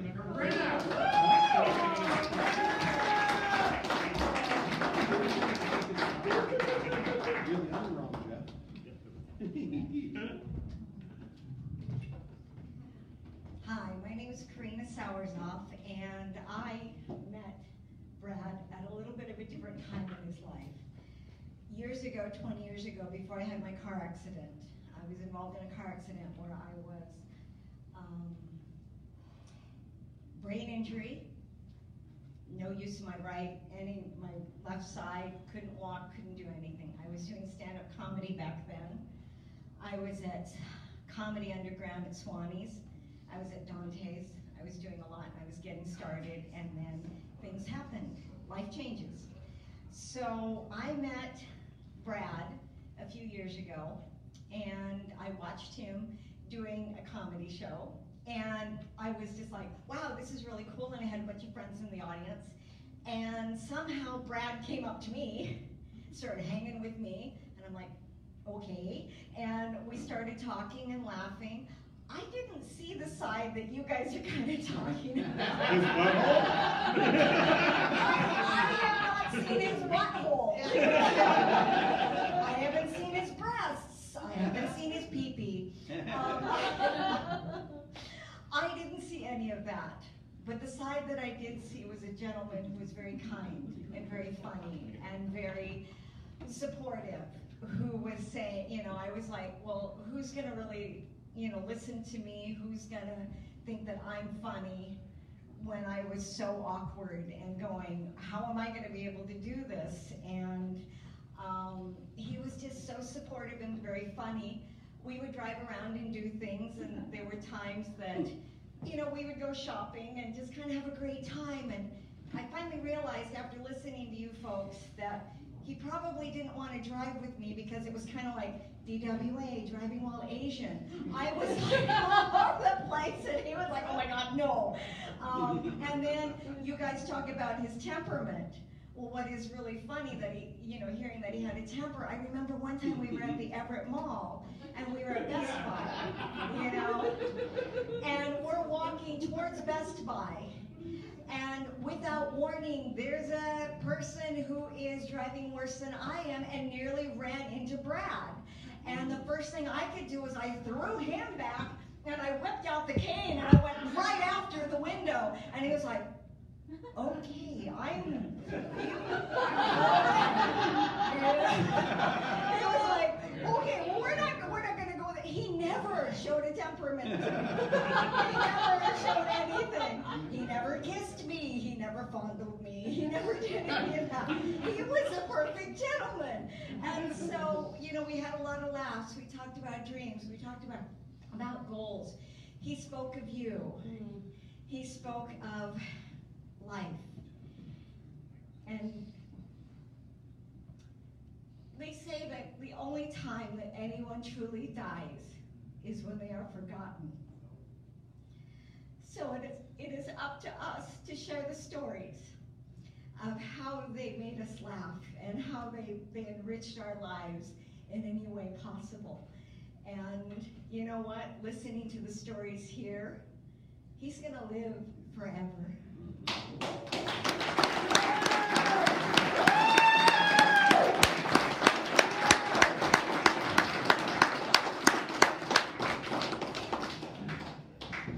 Hi everyone, my name is Max. I'm not a comic, and I'm always really impressed at the skill that it takes to talk through these things that people don't realize. So, Brad was a dear friend of mine. The first time I met him, a low point kind of both of our lives. I'm in an NA meeting, and somebody was treated really bad in the meeting, and Brad let it be known that it wasn't okay to treat people that way. Yeah. No.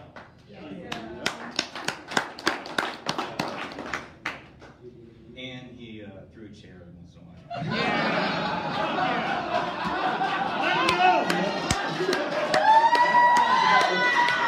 Let's go! So, and he made me laugh, and I was like, okay, I need to be this guy's friend. And I was walking around Ballard, and he was doing his walk around Ballard, and we bumped into each other. We didn't get high together, but we were both really fucked up at this point. So we ended up just like talking. Oh yeah, I know you're from the meeting. Oh yeah, okay. We had the same sponsor at the time, so it's kind of like this weird like family sense. If anyone has any experience in the 12-step program. So after that, well, we were never high together again. But you know, I can say really confidently that you know he was. He was the first real friend I ever had that didn't have anything to do with drugs.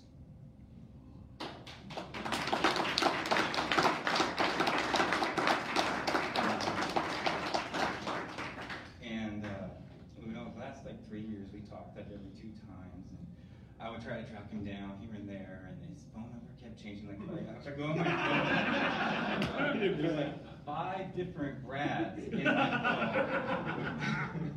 So like every once in a while I would try each single number and wouldn't get through, but then he would call me from some random other number. Yeah, so you know, I got like 2 stories that really stick out.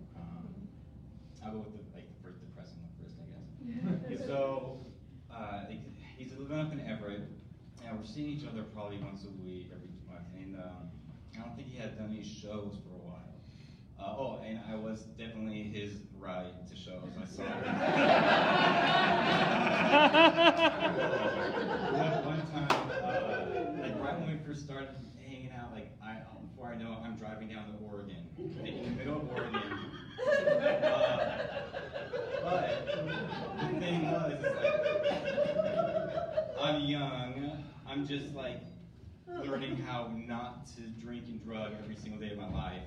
And I was still drinking and drugging every day of my life, but like I wasn't telling everybody because I wanted friends, and Brad was one of my friends, so like I was clean.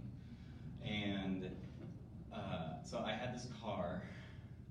It hadn't been licensed for like 2.5 years, maybe 3, and no insurance. My license was long suspended. And here we go, driving down to Oregon. And I didn't tell him like the status of all that. But we made it back.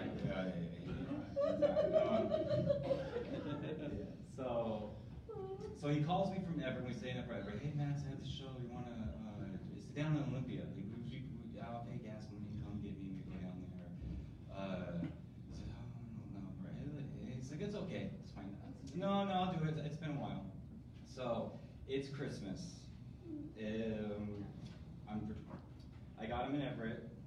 It's down in Olympia. So we're driving down Olympia, and it's like starts snowing. We're going into Olympia, so we're just driving in the snow, and it's on this golf course, and it's for this company's Christmas party. And they requested inappropriate comic. And, so do you have the thong? Are you doing that part? He said, no, I can't do that right now. And, okay. And so we're in there, and right before the show starts, we're in the bar like down the hallway from where the party's happening, and it's this really gloomy bar. Like first we had to find it. We got like lost in the woods. It's like really out there, and there's like Christmas carols going on and decorations everywhere. And we're the only two people in this bar. It's like we were laughing at how like fucking depressing it was, how this needs to be in a movie, and then so the show starts, and it's just not going good. Like at one point he's like singing Christmas carols with the Kermit the Frog voice, and he looks at me and he's like, Max, I'm doing really bad up here. Everybody, that's Max. Like, and so he and I'm like eating their food and in the middle of that, and so he does his Canada helping the U.S. out during the war effort. Canadian and how it goes. Some of these jokes are outdated now. I can't really say words anymore. But he goes, "That's like asking your retarded neighbor to come and change your oil." and he like does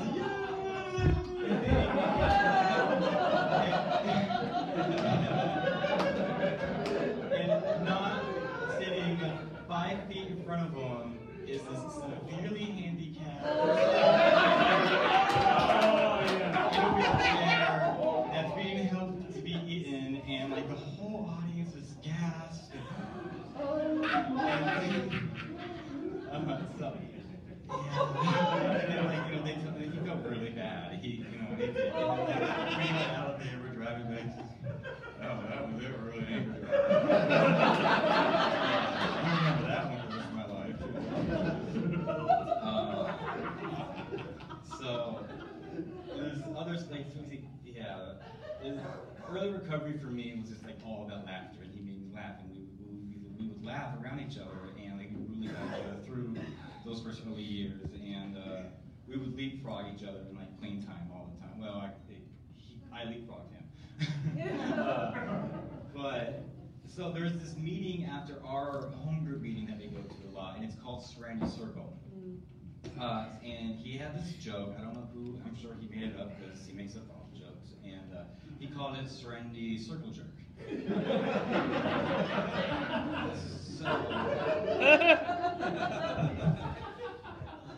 So there's this meeting, getting ready to meet after our meeting, and he goes to the people. He's like, "Is this the Circle Jerk meeting?"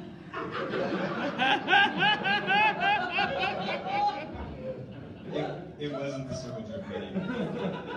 There was a lot of different kinds of 12-step recovery groups out there. And this was a Sex and Love Anonymous meeting. And that's if none of y'all know, that's a really nice word to say. This is where sex offenders go and people who have problems with exposing themselves. So like I'm like on the ground laughing, and he's like, someone's like banging a chair on the ground. This shit fucked my life up, and Brad has no idea what's going on or why people are angry, and we get he's like, "Oh, Brad, this is what happened," and he's like, "Holy crap, they got really mad at me."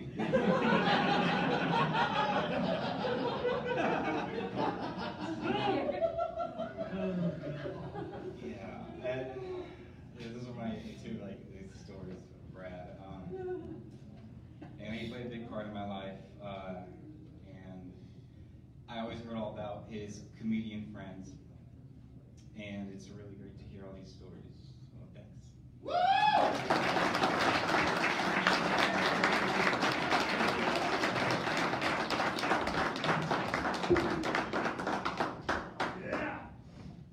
Let's celebrate Max. Max, thank you.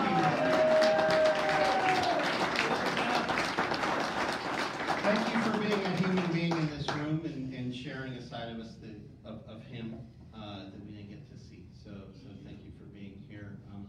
Lisa, thank you so much for being here, and all of you for showing up and continuing to tell this story. None of you mentioned the animatronic moose that will live in my heart's mystery. Right now, that's it. We did it. Lisa, let us know how we can support you. Also, all of us, let's not make this the only reason we gather and take care of each other. And thank you for everybody. Thank you for Robert, Jonas Barnes, who put this together on the other side of the country. All of the people turning, Marianne for making sure people could tune in, and all of you for coming up these stairs and opening your hearts. We do have Macho Man Randy Savage, who's still a voice. I got money. I got money, and then put it in there. Okay, bye. Okay, there we go. Somebody had to. That's my money. Go to have it all. But we'll leave this here. He's ever been. We have. God damn it, Russ. I'm trying to have a human moment. I'm trying to have a goddamn human moment. I got more money. No. I got more money. Oh, boy. I got more money. Has Brad died or just gotten smaller? That's what I like it. Anyway, thanks everybody. We'll leave this up here. We have to get out of here at 9. Get home safely. You're loved. Brad, you're loved. Let's do one more. Macho Man Randy Savage. Yes. Do it. Oh yeah, for Brad. So on the count of 3. Actually, will you count in Canadian for us? Okay. So Lisa's going to count to 3. Okay, let's do it. Yeah. Oh yeah! Thank you.